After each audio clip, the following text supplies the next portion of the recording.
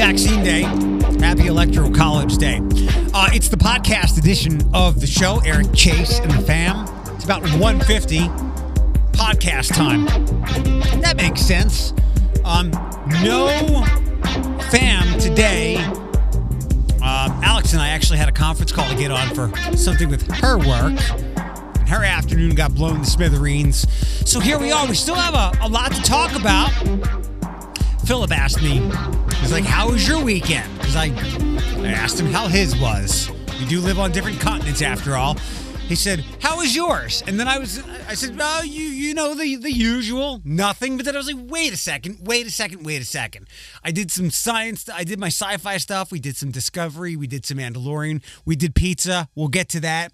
We did some sleeping. We did some gym stuff. We did some football.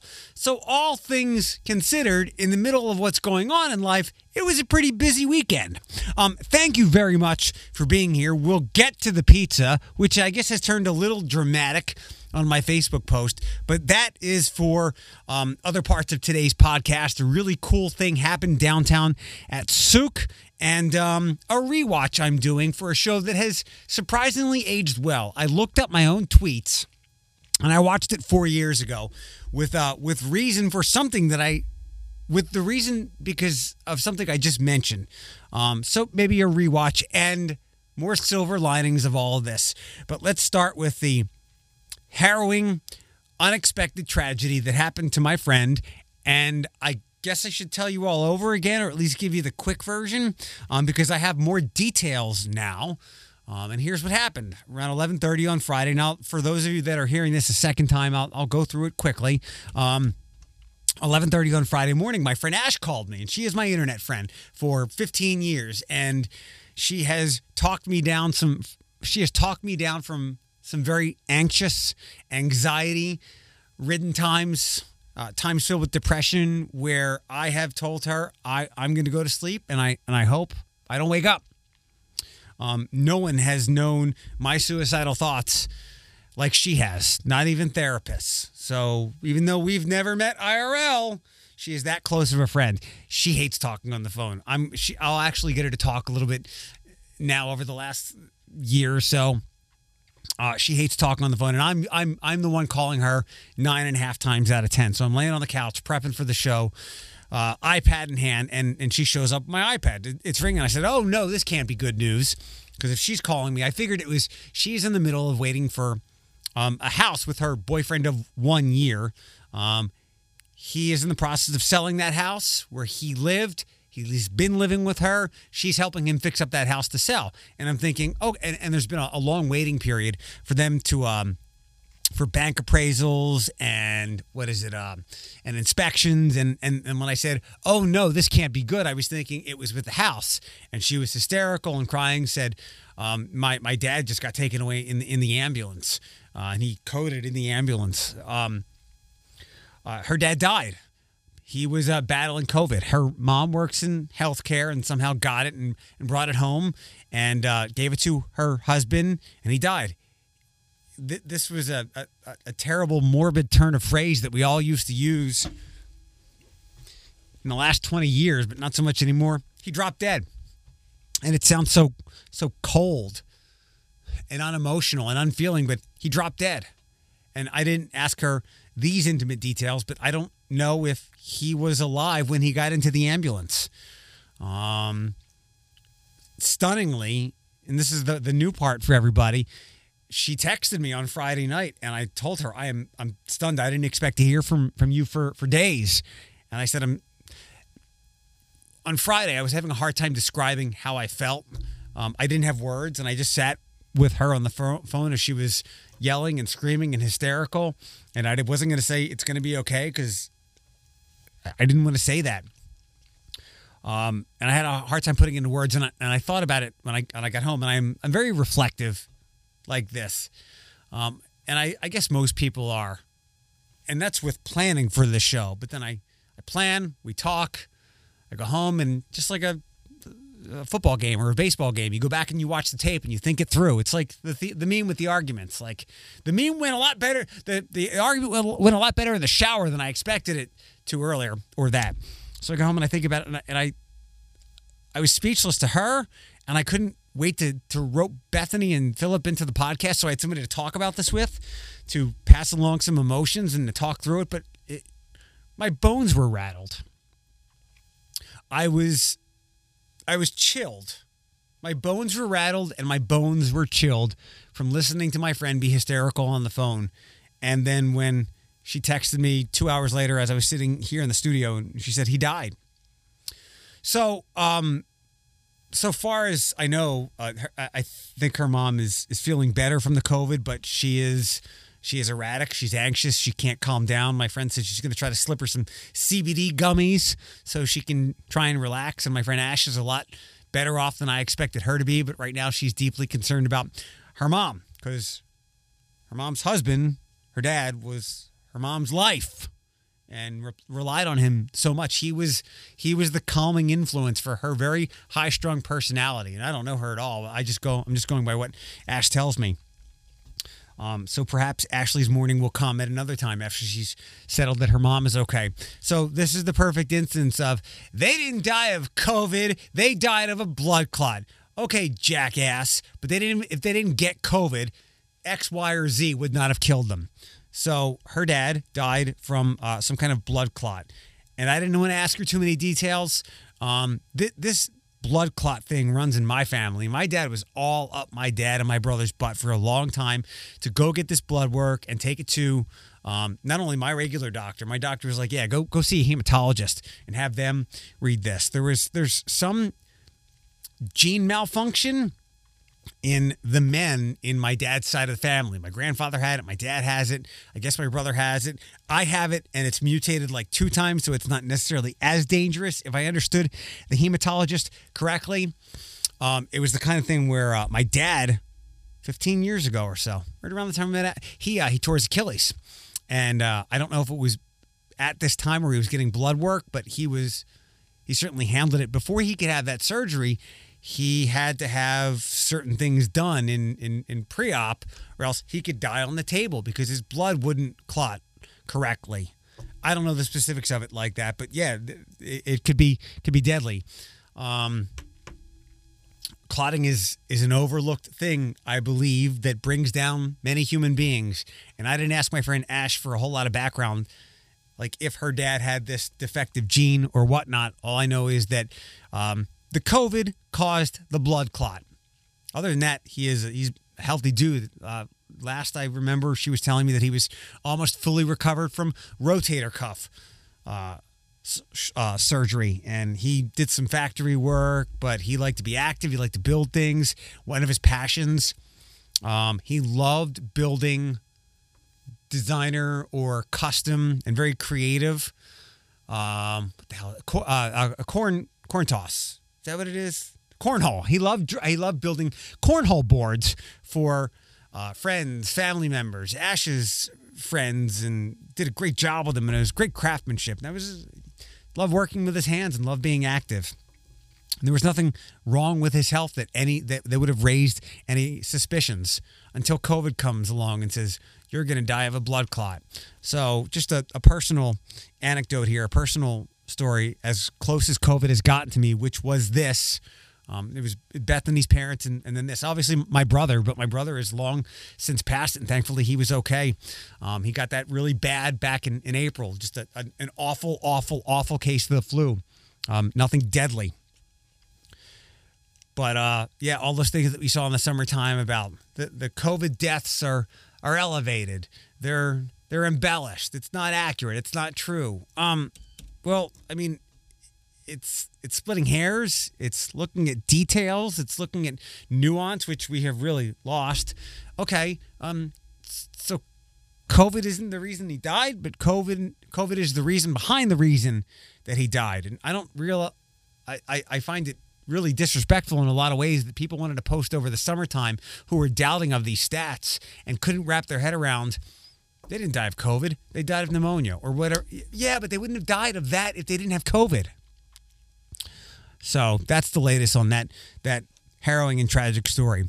On Friday night, I did connect with Mo at Big Slice Pizza, and I was very pleased. I was delighted. So I like my pizza, and really all foods, not burned, a little brown. I know you hate this, but like I like my steak medium well. I'll take it medium rare, but I have no problem with medium well. I guess that's how you would describe how I like a lot of my food. Like, I'm okay if the cheese isn't real runny and drippy on a pizza. It can be just a little golden brown, and that's the way this pizza was. And I loved it. And it had this... That phone's never rang before. It had the sweet, savory, flavored sauce that I remember from back home. And in fact, I've actually made before when I did a Pizza Palooza contest. Man, it must have been like 6 years or so ago now. I made a ground turkey crust. Shut up. It was just fine. It didn't look great, but it tasted 100 times better than it looked. It looked broken, but it was delicious. And I knew people weren't going to like that, so I looked up like New York style sauce, and I had made so much of it. I had it all summer long because I'm never good with ingredients and adding and doing the math and stuff. It's just like, put it all in there. But since that sauce, I can't remember much New York style, that very tart, almost fruity and sweet kind of sauce. And Big Slice had that. And it was the perfect thinness as far as that was concerned. And the one thing that doesn't seem like anybody can do, because Stubborn Brother has that water filtration system where they can truly replicate almost the exact crust from East Coast places, and where you get like I talked about with Mary from The Blade, who'll be on the podcast again on Wednesday, you get the flour on your fingers from the crust. Like, that's something that doesn't seem like anybody else can do. And not because, so I couldn't get Big Slice, and again, they're on Alexis, and it looks like they are hoping to open a location soon in Sylvania, which will be closer to me. But on Alexis, none of the apps would pick me up. No Grubhub, no DoorDash, no nothing, no Delivery Toledo, no Slice. And Mo said, I'll get it to you. And so Mo, that's his joint, personally delivered it. And I also got a sub, and the sub was really good. Like, I had zero complaints whatsoever. So I have no problem putting Big Slice in the holy trinity of East Coast style pizza for me here in Toledo, which is in no particular order. Again, they each have their strengths and things that I like about them. Mama Mary's, I'll put them in how I found them. Mama Mary's, which I've known about for like 5 or 6 years now. Their family's from down the Jersey Shore, and they brought that pizza here. So Mama Mary's, which is on Airport, Stubborn Brother, which is right off of UT's campus. That's the place with the filtration system. Also a pretty cool bar as well. And then new to the Trinity is Big Slice. Anybody else, if I've had it, I'll give you an opinion. There's one place that you say, oh, it's just like No, just because it's thin doesn't mean it's like East Coast pizza. That means it's thin. You know, a lot of people like Village Idiot, and Village Idiot pizza is good, but to me, I like my East Coast stuff. So, if there's one you want to throw my way, please, by all means, get it over to me. Speaking of restaurants and a place downtown, Souk, the Mediterranean restaurant that opened not within the last year by my old neighbor. Lived in my same building when I lived downtown. Musa Salouk, I believe I pronounced Musa's last name right. Musa was a great neighbor and a great chef. And Musa had La Scola, which is over where I live now on Airport, which is now a Mexican place. He closed that, and he had always wanted to open a spot downtown, and he was able to catch the crest of the upward trajectory of places to do, places to be and eat and be seen and all that downtown. And he got this great spot right across from the farmer's market. In fact, that's where his patio is. I've never eaten inside at Souk. I've only had one meal there. The drinks were great. One of the best drinks I can remember having, although I had it during the pandemic and I haven't had many bar-made drinks, but it was very memorable. Food was good, drinks were good, and Moose is a great dude. So it was great to see over the weekend a story that one of his customers, and maybe you've seen this, maybe you haven't. My goal, or maybe even if you've seen me post about it here, you now have the podcast to listen to as maybe you're getting some other work done or you're driving around or whatever. I try to put all my content in a variety of places because there's nobody that is seeing my stuff that I share your way on Instagram, on Facebook, on Twitter, and here. No. Some people only do one place. That's why I might be repeating something. I've already put the Souk story online a couple of places, and other places I've shared it a bunch because it was a $5,600 tip. I'm guessing what happened is whether it was a gift, but it's 1 cent on the bill. And I've done this before where I've had a tab taken care of, and I'm like, whoa. I can't leave without tipping you. And I'm like,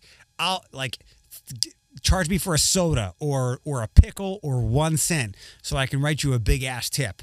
And that got done, I believe, for all the employees of Souk to split up from over the weekend. $5,600. It was certainly a Merry Christmas there. And you know what? If I had the money to do that, I would certainly do that at some places because I've had some incredible service here. In fact, I know it's an evergreen topic on the show, on the radio, wherever to do. Hey, what kind of tipper are you? Or where do you work? And how are the tips that you get?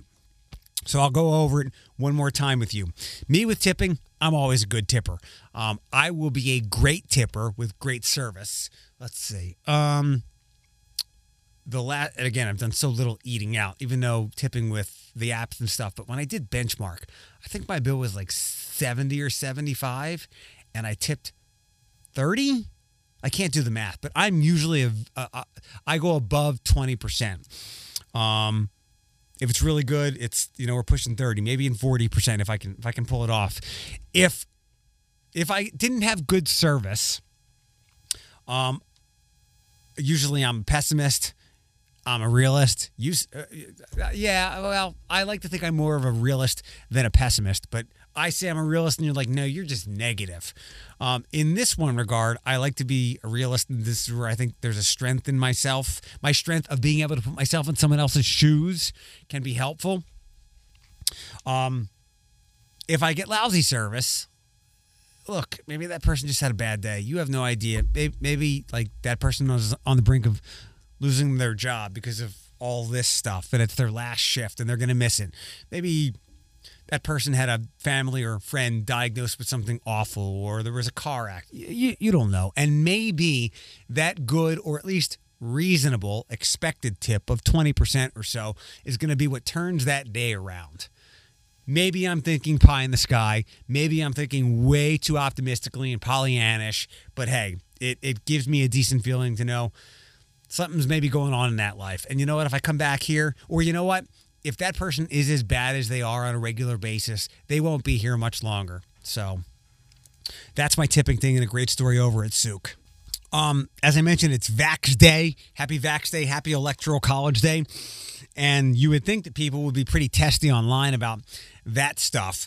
I actually want to go with something else that seems to be having everyone, at least in my little ecosphere, all upset. The changing of the Cleveland Indians name. This has been a long time coming. If you're any kind of Indians fan, or if you're not, I'll tell you that over the years, they have moved farther and farther away from their iconic logo, the smiling Indian, the smiling red-faced fellow, Chief Wahoo.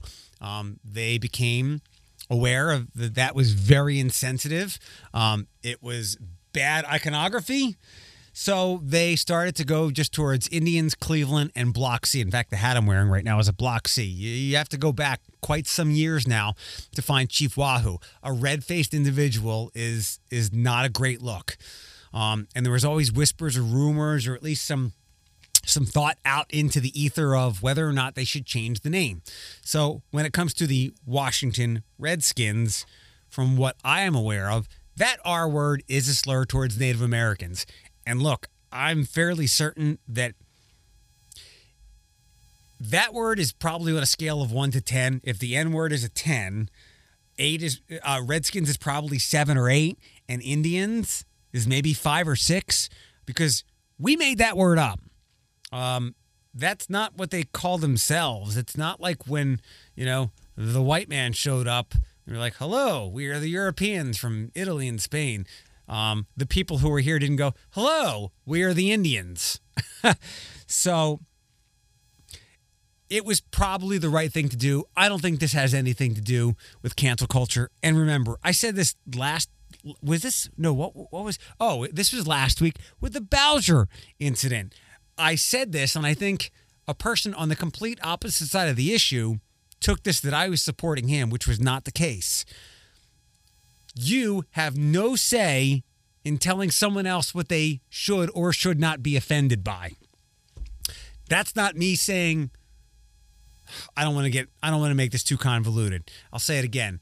You or I have no right to tell anybody else what they should or should not be offended by, especially when that person is the target of the aggrievement. Got it? Last week with Bowser, it was rebels. So who would the rebels aggrieve? Black people, because of slavery and the Confederacy and all that stuff.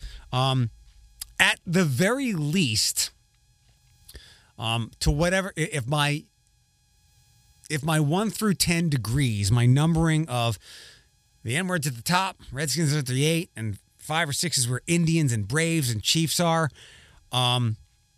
At least with Native Americans, I've always wanted to hear their voice and their story and how many of their people come out and say, we are this level against this. And even without that. But the more of a chorus you hear, the more informed you are. And the more you hear that chorus of people, of that group of people is aggrieved by this. And this is insulting to them. It's not cancel culture. This bothers somebody. This bothers a large group of people. At the very worst, at the very least, if I'm misconstruing the word Indian and Chief and Brave, there are teams named Braves and Chiefs for those of you that are listening that are not sports fans. We'll stick with Indians here. At the very least, that is a minority. And it is a minority human being. And people can be offended by that you are using their likeness or who you believe they are to symbolize your athletic team. Who you believe they are. Not what they believe they are. It's kind of mindless, but would you want some people online today had a great analogy. What if the white people were the minority? Would you want the Cleveland white people? So we can get away from some of these things. And quite honestly, and here's where cynical Eric pops out. I think one of the reasons, if not the reason, Cleveland decided to do this right now is because, as you've seen, there has been a lot of lost revenue across the spectrum of all kinds of businesses and organizations over the last, is it 9 months now? I can't keep track. I follow professional sports very closely, and I'm constantly hearing about professional sports teams. They lost X amount of tens of millions. They lost X amount of billions across the industry. So the Indians lost a lot of money last year because people couldn't come to the ballpark. They couldn't sell food at the stadium. They couldn't collect parking and all that stuff. So what's a fast way to generate some revenue? Come up with a new logo. And how about this? They can even double dip, because the word is they may or may not have a new name ready to go for this week and this season. So what they might just do is do what Washington has done this year. And Washington would have and should have changed their logo and nickname sooner, if not for their completely indignant and ignorant owner. But in fact, he wanted his pride to go ahead making money. Because what happens when you change the logo and the colors? People want to buy the stuff. Ever since I was a little kid, whenever there was an expansion team that had teal colors or whatever, no matter they were never a Philadelphia team. They weren't one of my teams, but they were a new team and they had a cool, trendy new logo or colors. And I wanted a hat, I wanted a jersey, I wanted a shirt. So when you have a new logo, you can sell a lot of things. So the double dip with Cleveland might be just this year they'll be the Cleveland baseball team. And then after soliciting fan stuff and blah, blah, blah, they'll change it to whatever next year. The most popular one that people have sought for that name to be changed to is the Spiders, because there was originally a Cleveland Spiders baseball team. Now, I came across one baseball writer who I follow and said that team was taken out of baseball under some pretty awful circumstances, so we can do better than that. On CBS Sports, there's a bunch of suggestions, and this is the most comprehensive list I could find. And I don't love, these seem pretty lame. Cleveland Naps. Nap LaJoie or LaJoie. I don't know if I'm pronouncing it. One of Cleveland's best players ever. But you know why you can't do that? Because someone will dig into his background and go, this guy was a scathing racist.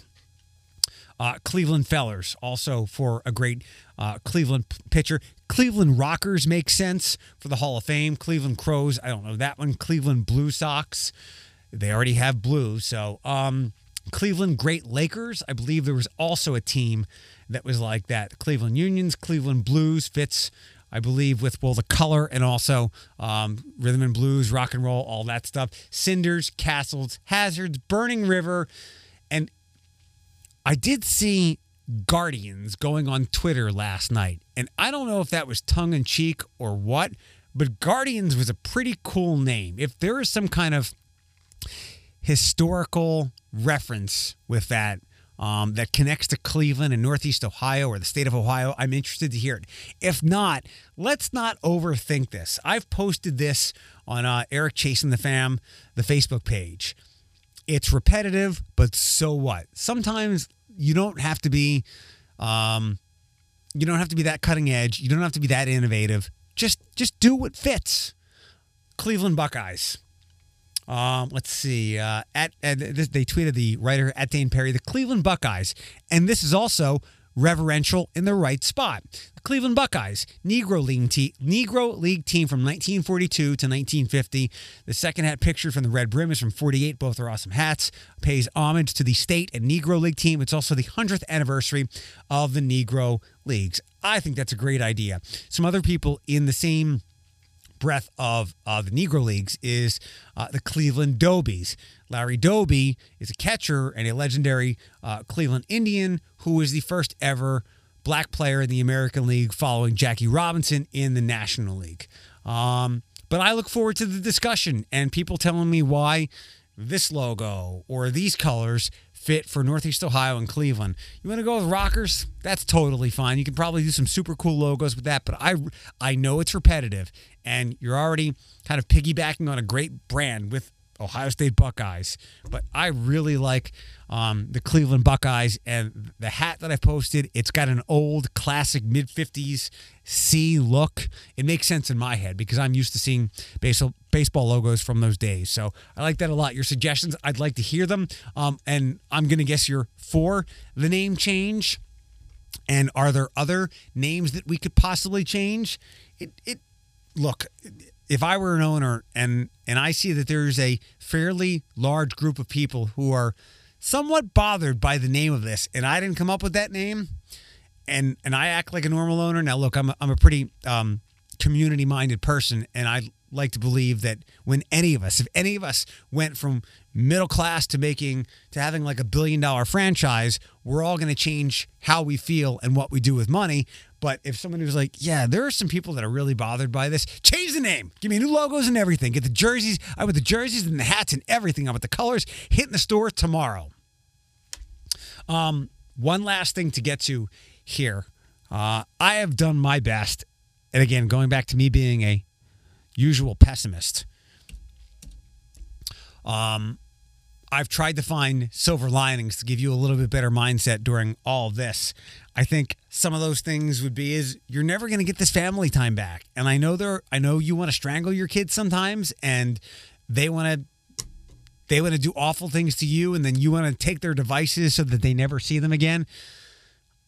And I know that I'm not in the right perspective to give you family insight, but I think the broadness of what I'm offering can be helpful, but you'll never have this family time again. Just spoke to a friend last week, and actually a couple of others who have looked at their bank accounts and said, I'm doing a lot less traveling, no vacations. And, I've actually saved some money. One of those ways you've probably saved money is car insurance. I have State Farm. With Mike Buck, my premiums were way down this last time because people are driving a lot less now. Driving a lot less means you're saving on gas and mileage, oil change, car maintenance. By the way, please, unless you're driving 20,000 miles a year, don't buy a car. Always lease. If I can help you with anything, I never talk about this much, but I have a pretty decent expertise that I rely mostly upon and have learned from my brother. Please let me help you get your next vehicle, especially if it's a lease. So one of those things is you've gotten some time back.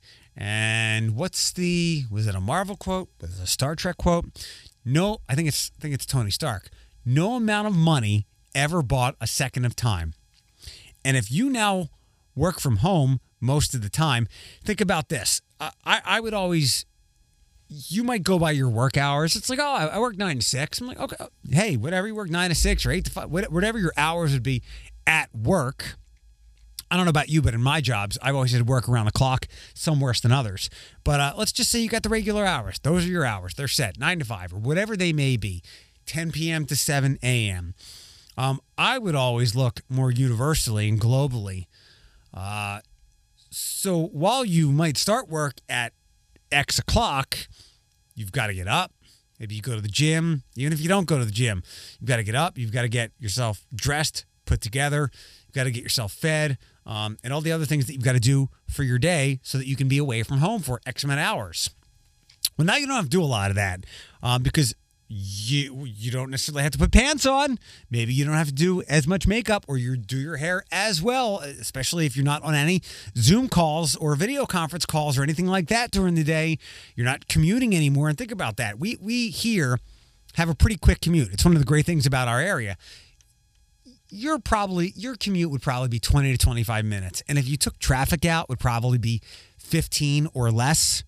Maybe I'm being too general here, but you've got a pretty quick commute here compared to like in a major city.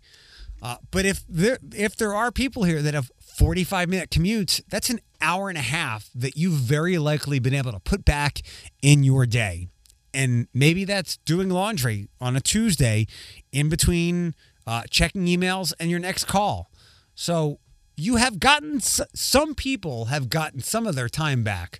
A lot of people have gotten a lot of their time back, and that's not something that we should be overlooking when money is tight right now, because it's one of the oldest cliches. Time is money, and I like to stretch that out in some other words. We do pay for things in our life not with money, but with time. That doesn't make any sense. That's time is money. I know, but look at it the other way. It costs me time to work X amount of hours or to do this, and that to earn X amount of money or dollars to get that. So everything is truly time, and hopefully you've made the best of it over this very painful time of 2020. Last thing, I'm in between new shows right now. After finishing The Undoing, I said, I'm going to go back and watch Hannibal. I don't know what struck me to do it, but maybe because how dark and murderous and psychopathic Hannibal was, The Undoing was, sorry.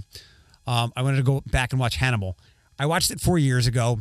I think I watched 2.5 seasons. I never finished the third. It has a great cast. It has the incomparable, in my eyes, Mads Mikkelsen, who you would recognize him if you saw him. He's a big-time star. Not going to give too much away, but it's like a prequel to a prequel, or what's another way to put it?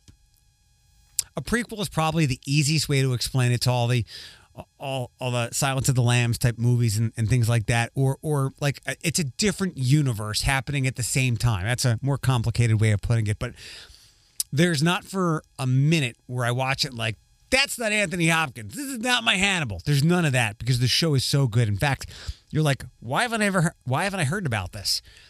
It was on Friday nights on NBC, and you might have heard us talk about before. Networks put shows on Friday night to die. Like, one of two things seems to happen for Friday night shows. Something gets greenlit. It doesn't look like it's going to be any good. Put it on Friday night. We've only got one season in the can, then it's done. Or there's other shows they put on Friday nights, and I guess networks forget that they forget to cancel these shows, and then they wind up staying on for like 3, 4, or 5 years, and they have a small but avid following. That's probably what Hannibal was. It's just a dumping ground. It's got to be the lowest watch night on TV. But for me, one, not only was I can't believe this quality of a show was on Friday night. Two, this is network TV. It's very gory. Like, it's it's stuff you'd see on The Walking Dead. So premium cable kind of stuff. Late at night, too. Like the gore and the blood. And I was looking up my old tweets yesterday. There's an illness that connects back to my family, and it really struck a chord with me. And I wanted to see, was I watching this at the same time as something was happening with my mom? I looked up my tweet, and it says I was watching it 4 years ago. And apparently something just completely mind-blowing for network TV happens in the second season finale. I forget what happened. I read my tweet and go, I can't believe this happened on network TV. Some executive absolutely did forget that this was on Friday night, and no one's watching TV on Friday night to complain about it, so there we go. So if you're looking for a show, I watched it 4 years ago on Amazon Prime. It's on Netflix now, so if you want to catch up with that, enjoy that. We'll have Alex tomorrow, and we've been hit and miss with Janet lately, but Janet Amit, our astrologer, will be on tomorrow, and she can explain what's up with why Jupiter and Saturn were so close and how we made it through that completely unscathed.